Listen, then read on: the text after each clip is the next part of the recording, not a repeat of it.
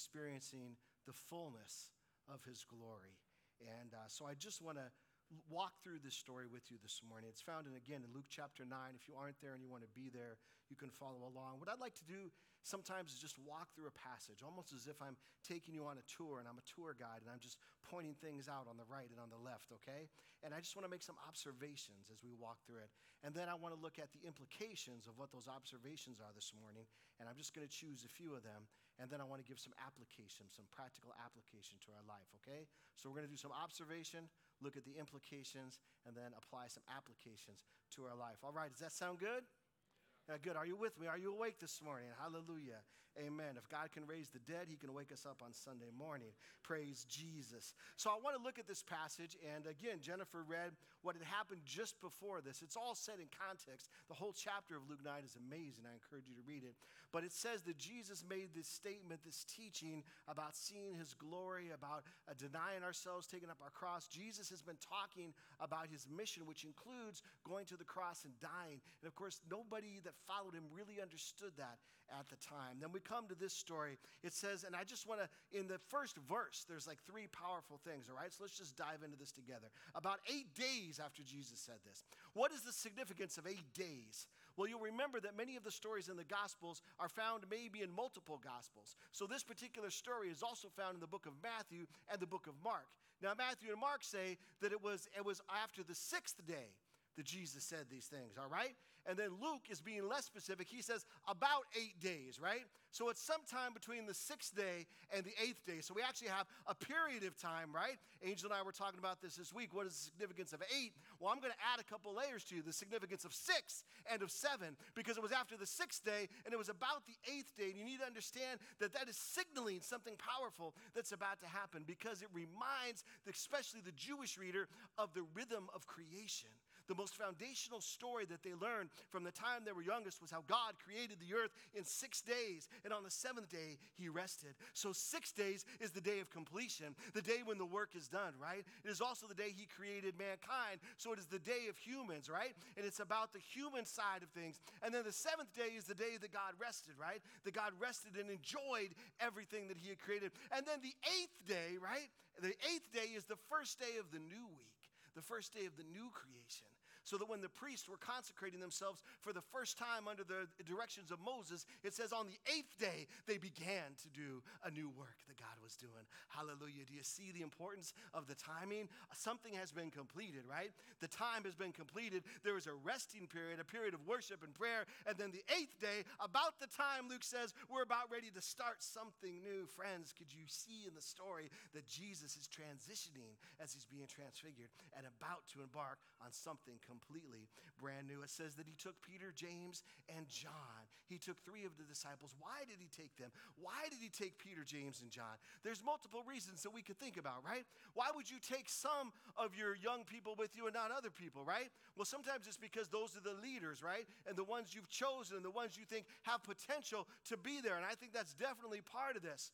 Although the human side of me thinks sometimes I pick the people that I needed to keep an eye on, to keep closest with me, right? So I'm just saying, let's keep it real, right? Maybe there's some of the other disciples he could trust, but Peter, James, and John, he needed to keep a little bit of eye on so things didn't, you know what I'm talking about?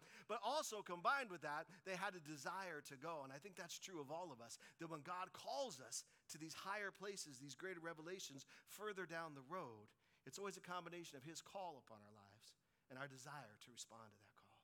It's both, friends. They were called to be the leaders, to represent the apostles. You see, the age of the apostles is coming, and Jesus wants to prepare them for that through their leadership. They were chosen, and they were willing. And they went up on a mountain to pray. There's the third thing, right in the first verse, amen? They went up on a mountain to pray. And when they got up there on the mountain, Jesus took them up there. Jesus often went to the mountains to pray. The mountains were important to him. Many spiritual things happened on the mountains in the Bible. It was a place where people met with God. In fact, Moses had a mountaintop experience with God, did he not, when he received the law? Elijah had a mountaintop experience when he was hiding in the cave, and the voice of the Lord came to him as a gentle whisper. You see, Jesus often went to the mountain, and I'm telling you, when you're on the mountain, it's a glorious sight if you've ever been there, if you've ever wanted to climb to the highest spot. When I was a little kid, I was growing up in Colorado, which has the most beautiful mountains, in the entire United States. And I would always, no matter what park or place I was in, I wanted to get up to the highest spot, right? There's something in me wanted to get up and just see what it looked like from up there. And you got to understand that God sometimes wants to elevate our vision. And the mountaintop represents getting a view from above, right? Being able to see things. You get perspective, right? Things that were once big when you're down on the ground, they become somehow smaller, but also they get set in the context of what they are. Have you ever been on a mountain? Anybody ever been on a mountain? Think about in your mind right now the highest place you've ever been. Just you can probably remember what it looks like. You can probably remember the feeling that you had. And to me, God always came to me in that moment because I thought, wow, this world is so big, so much bigger than me. And the universe is so much bigger than me. And there must be a God that creates this wonderful expanse that's so far beyond even my understanding and comprehension. Jesus went up on a mountain to pray. And it's as he was praying that his appearance was changed, that he was transformed by the glory of God. Friends, do we want transformation in our lives? I want to take you on that journey today because I hope that you all do. But if we're honest, we don't always want it. And if we do want it, we're not willing to do what it takes to get there. Even Jesus himself, right? Before he was released this glory that was in him, what did he do? He prayed. If Jesus himself had to get away and pray, friends, then what do we need to do? What do all of us Peters and all of us Johns and all of us Janes and all of us James and all of us Sheilas and everybody, what are we going to do, right? We need to follow the example. He prayed, his appearance was changed, he was transformed. It reminds us of Moses. Remember when Moses was on the mountain? Do you remember that, Tracy? And the glory of God came on Moses, and it says he was shining so bright, his face, that they had to cover it. People are like, dude, you're too bright. You got to cover that up. But with Jesus, it's different because the glory is coming from the inside out. See, Moses was affected by the glory and then reflecting it back. Jesus' glory is like a light that glows from the inside that changes not only his face, but his very clothes. Oh, can you imagine? Everything becomes white. Kind of reminds me of that vision we talked about of Jesus a few weeks ago in Revelation, right? Where John sees him and his hair is as white as wool and his eyes are blazing like fire. I mean, the glory of the Lord is being released in Jesus, and it's just shining out for everyone to see. And then two men, Moses and Elijah, appeared in glorious splendor themselves, talking with Jesus. Friends, can you imagine what this was like? I mean, this is amazing. And of course, you know, they didn't have photography back then. So how did they know that it was Moses and Elijah? Well, either it was spiritual revelation or they were talking together. They were speaking about Jesus' departure, which means literally his exodus. So as they were talking, they probably realized, hey, this is Moses and this is Elijah. Because those two were very important figures, very powerful men of God, were they not? Some of them, the most powerful men that ever lived. And Moses represents the law of God, the written word of God that was given at Mount Sinai. And Elijah represents the spoken word of God, the prophets who would speak what God told them to speak. So you have the law and the prophets that the Jews held in highest esteem. And Moses and Elijah are representative of all the law and all the prophets. In other words, something is coming to its conclusion the sixth day, right? And Jesus is there as the presence of God, his rest, the seventh day, because something new, the eighth day, is about to happen, right? Jesus is in conversation with Moses and Elijah. And I love that Luke chose to use the word for departure as his exodus. Do you catch that? Jesus is talking with Moses about his exodus. I mean, just imagine that conversation, right? That's like Kobe Bryant and Michael Jordan sitting down to talk about championships, right? I mean, they each have this incredible experience that they bring. Moses, of course, that was the Exodus, right? Moses was the one who led God's people out of Egypt and parted the Red Sea and went into the wilderness, right? And Jesus is coming along and he's like, Moses, I want to talk to you about my Exodus. Can you imagine that conversation? For Jesus' Exodus, and using that word reminds us, Jesus was coming to set all people free from sin and from death. Can I get an amen? Is there a hallelujah for that this morning? I mean, he is talking about his exodus, what's going to happen to him, what's coming up. So he's in conversation with Moses and Elijah. They're all in their glorious splendor. And then Peter and his companions were very sleepy. Oh, can I get an amen? People that don't believe the Bible's true, you just got to read it, man, because you know what that feels like, right? You know what that feels like. I'm getting some amens, man. Some of you come in here sleepy. I see you at 10:30, 10:45. I see you coming in. I come in sleepy too, right? I am not a morning person. Hallelujah. But either it was at night and they were sleepy, or it was early in the morning, right? I mean, it could have been any time they were sleeping, but some people think it was at night, right, because they get sleepy. But how many of you get sleepy in the afternoon? Can I get an amen? I mean, I'm thinking maybe they just had the big lunch. They're going up there, and Jesus is praying. And you know how it is sometimes when somebody's praying, you just kind of like falling asleep. They were sleepy for some reason, but many people think it was at night because Jesus liked to go off at night or early in the morning before anybody got up, and he would pray. So they were sleepy, but look at this. They were sleepy, but when they became fully awake, they saw his glory. Hallelujah. Is that a sermon not in and of itself right there? They were very sleepy, but when they came awake, they saw his glory. Fully awake. Not just kind of awake, not just rubbing the eyes. Boom, when they're fully awake, then you can see clearly, right? Then you know what's going on. Friends, do you believe that we live in a time and age where a lot of people are sleepy spiritually?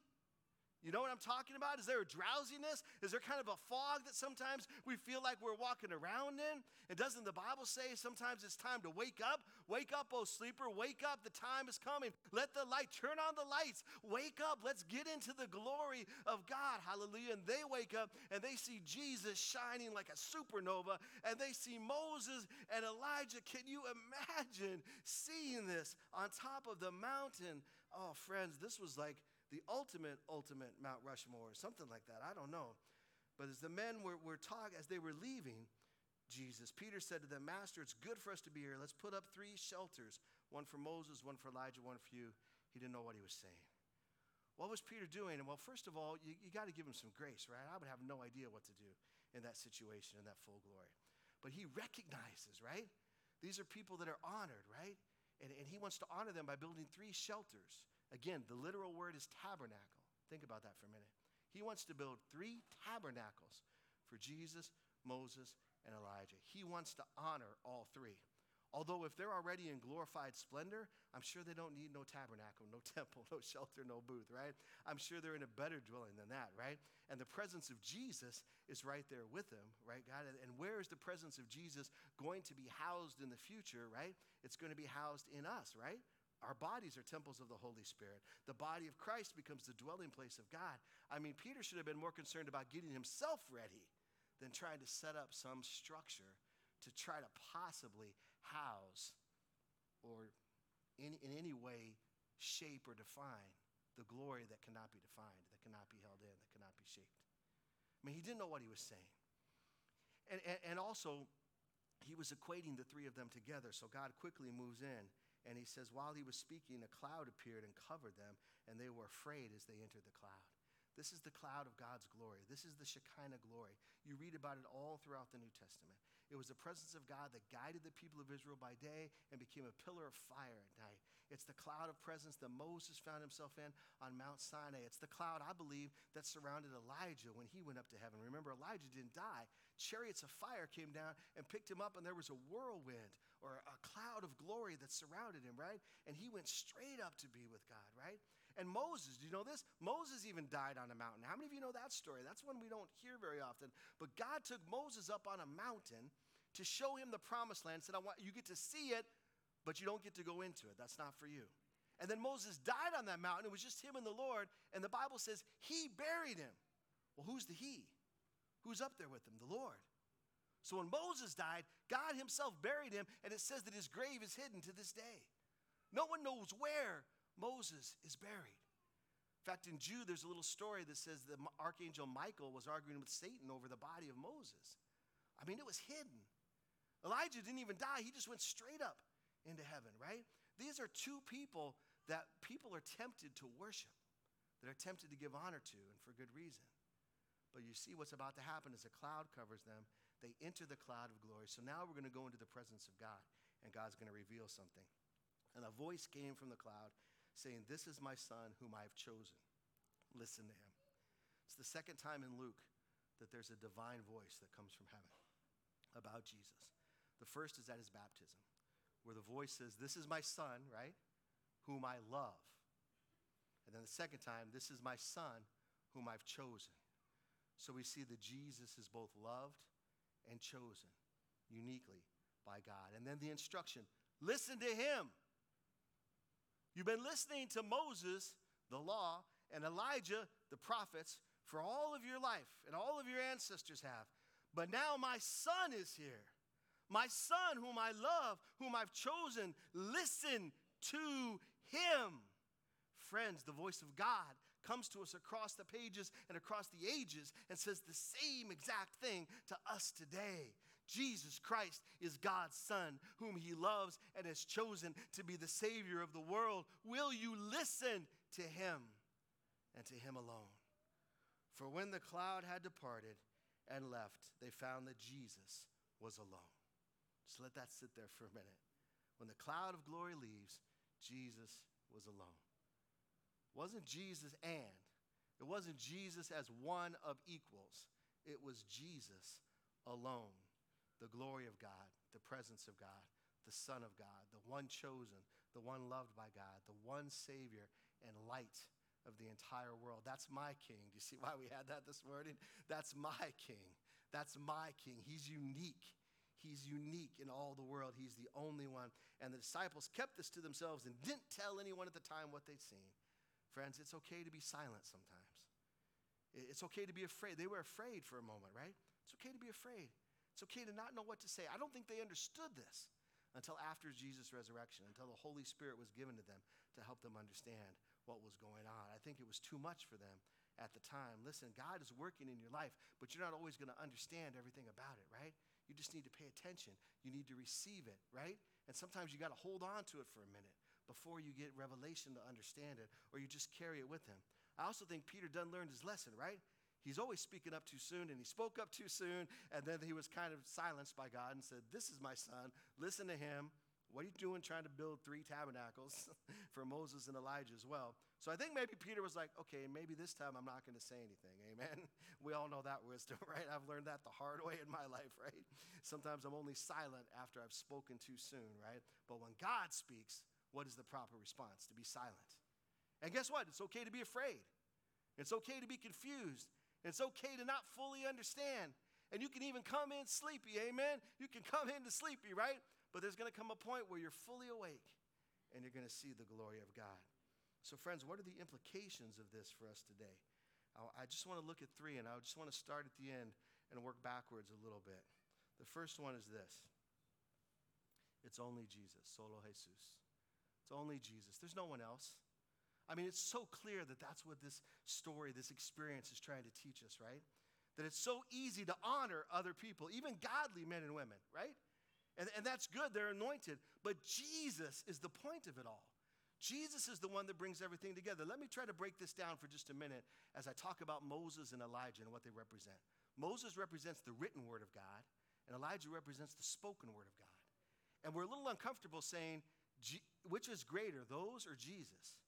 Well, what's greater, the Bible or Jesus? It's hard to answer that, isn't it? Because Jesus is the Word of God. And we call the Bible the Word of God. What I'm saying is that Jesus is in conversation with Moses, the Word of God. In other words, he's bringing the Old Testament to completion, and he's about to launch into something new, the Kingdom of God era. But it's in conversation and connection with everything that God has said, right? So what Jesus does is he reveals the Word of God to us. The Bible points us to God. That's the point, right? The point is Jesus and being in his presence and feeling the glory of God. The Bible helps us get there. The spoken word of God, right? Preaching, teaching, whatever. That should all point us to Jesus, right? Because Jesus should bring unity to it all, right? But sometimes it's like we can read the scriptures and we can miss Jesus. You know how I know this? Because Jesus himself said it. He went to the Pharisees and John and he said, listen, you study the scriptures diligently because you think that by them you have life, but they speak about me. I'm the point. I'm the life. I'm the one the scriptures are pointing to. So don't be all proud that you know the Bible so well if it's not pointing you to me, because I'm the point of the Bible. And friends, don't get caught up in anybody's teaching or preaching that is wonderful or spectacular or whatever if it's not pointing you to Jesus Christ and to his presence, right? Moses and Elijah knew that. They had no problem. They didn't want to be worshiped. They were talking with Jesus. They were pointing to Jesus. And Jesus is revealed as the one and only. Friends, it's only Jesus. That's what the scripture teaches. That's what I believe. That's what I believe Jesus claimed about himself and taught. People like to say, oh, there's many different paths to get to God. There's many different ways to get to God.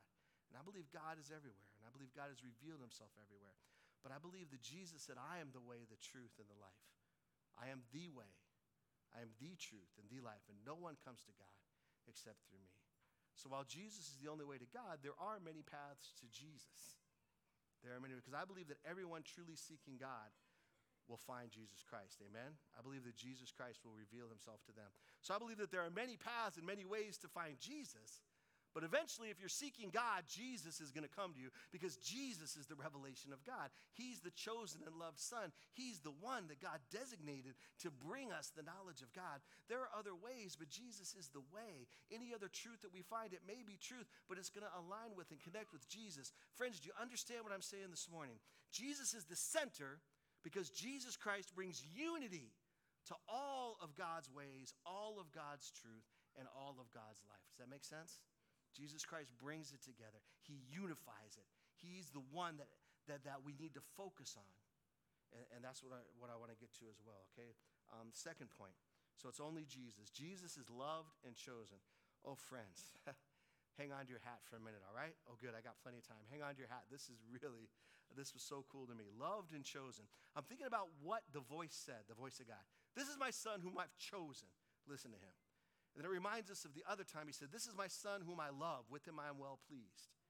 So, right? So Jesus is loved and chosen, right? And Jesus is full of the glory of God, right?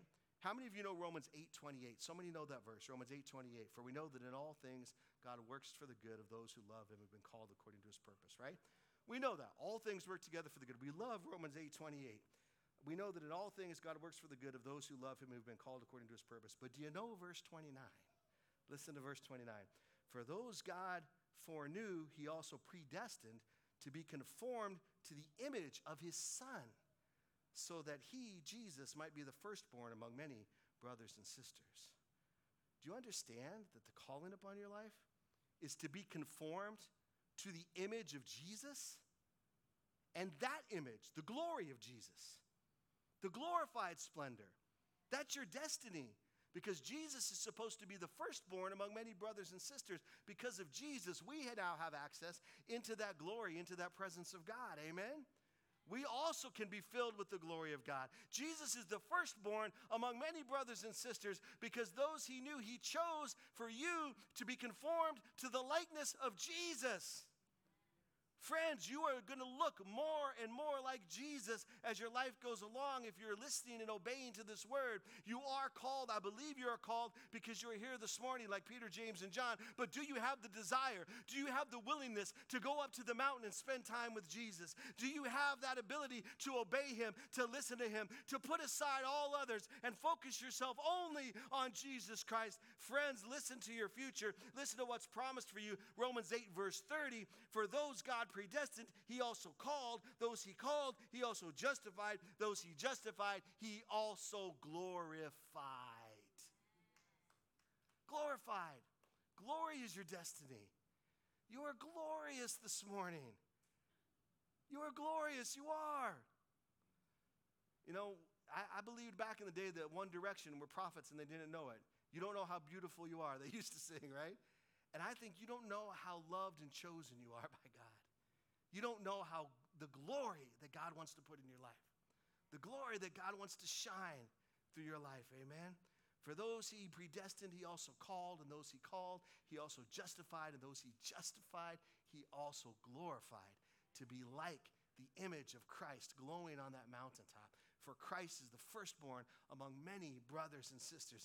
Then you can believe that God is working all things in your life for the good of those you who've been called and respond to that call according to the purposes of God. Friends, every week I plead with you, respond to the call of God upon your life. Respond to the call of God upon your life. And that brings me to my last and final point this morning before we look at some application. We need to go up. For me, this story, if I look at Peter, James, and John, and I see myself and those disciples that want to follow Jesus, what did they do? You got to go up. You got to show up and go up. That's what I say. You got to show up and you got to go up, right? You got to put yourself in the position, in the presence of God where you can listen to him, right? And then you got to go up. You got to go up on the mountain. You got to find your mountain. I don't know where it is. It might be a literal mountain. That's not as important as going somewhere to spend time with God in prayer. There's just no substitute. There's just no other way to do it. It's how we focus on God. It's how God reveals himself to us. It's how we're transformed by the glory and the power of God. You got to spend some time in prayer, and you got to listen to the words of Jesus, right? You got to do what God says. You got to listen to his words, and you've got to spend some time in prayer. Friends, I believe that this will transform us. It will transform our church. It will transform everyone around us. Man, we want transformation. We need to spend time in prayer and listening to the words of Jesus. Do you remember the words of Jesus? Again, they're found in red in your Bibles. Amen? They make it easy for you to find. Matthew, Mark, Luke, and John. Jesus said, I am the way, the truth, and the life. No one comes to the Father except through me. Jesus said, the thief comes to steal and kill and destroy, but I have come that you might have life and have it to the fullest. Have it in abundance. Come to me, all who are worn out and weighed down, and I will give you rest. Whatever you do for the least of the brothers and sisters of mine, when you meet the needs of the most vulnerable, you do it unto me. Jesus said, you're ministering to me. Jesus said, I am the resurrection and the life. Whoever believes in me, even though they die, yet shall they live. Friends, is that not a life-transforming truth? And I'm going to be honest with you. There are days when I don't believe it 100%. I'm going to be honest. Because life is real. And if we honestly look at life, we know there's a lot of sadness and pain and discouragement, right? And sometimes I got to look at myself, right? I got to say, do I believe Jesus is the resurrection and the life? Do I really believe that? Do I really believe it? And I got to listen to Jesus. And in prayer, I have to connect to his presence that reminds me that yes, he says to me, Philip, I am the resurrection and the life. He said, I came to seek and to save all who are lost. I did not come to call the righteous, but sinners to repentance. I've come for those who need it the most. That's what Jesus said. Listen to the words of Jesus. Listen to him. Focus on him by finding your mountain, by going up to pray. And what I want to challenge you to do for the rest of this month, friends, the rest of January, my challenge is that you would listen to the words of Jesus and that you would pray. Amen? So here's what I want to do. If I could get a couple of people to hand these out. I got some handouts today. And I'm going to give you these. And then we're going to spend some time in meditation on these. Thank you, Anthony. Appreciate it. What I've given you is a verse from Isaiah about going up to the mountain to meet with God. And then I've given you 3 ancient prayers, prayers that people have prayed for centuries, if not thousands of years, right? As a way that you can just meditate and focus on the presence of God and the presence of Christ in your life. So my challenge for this year, for 2020, is that everyone read through the Gospels, okay? So here's my specific way I want you to do it. Mark has 16 chapters. There's about 16 days or so, a little more, left in January, right? So I'd like you to start tomorrow and read 1 chapter of Mark every day for January, okay? And then guess what? Matthew has 28 chapters. And how many days are in February? 29.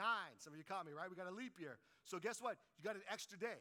So you can miss a day in February. But read a chapter out of Matthew every day in February, 28 days. Read a chapter starting tomorrow in Mark, 16 days to the rest, all right? And listen to the words of Jesus and watch the way that he lived his life, amen? And that's my challenge to you, that we all do this together as a church, amen? That we read the Gospel of Mark for the rest of January, and then we start on Matthew, and that we pray one of these prayers. One of these prayers. St. Patrick, y'all know about St. Patrick, right? He had a great prayer about the presence of Christ surrounding him. I have that on the sheet there for you. The Sarum Primer is a prayer that Donna just shared with me a couple months ago. And this prayer, Donna and I have been praying. You've probably prayed it hundreds of times, even more, thousands.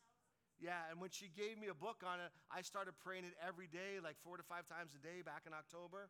I'm telling you, man, it gets you in the presence of God to pray.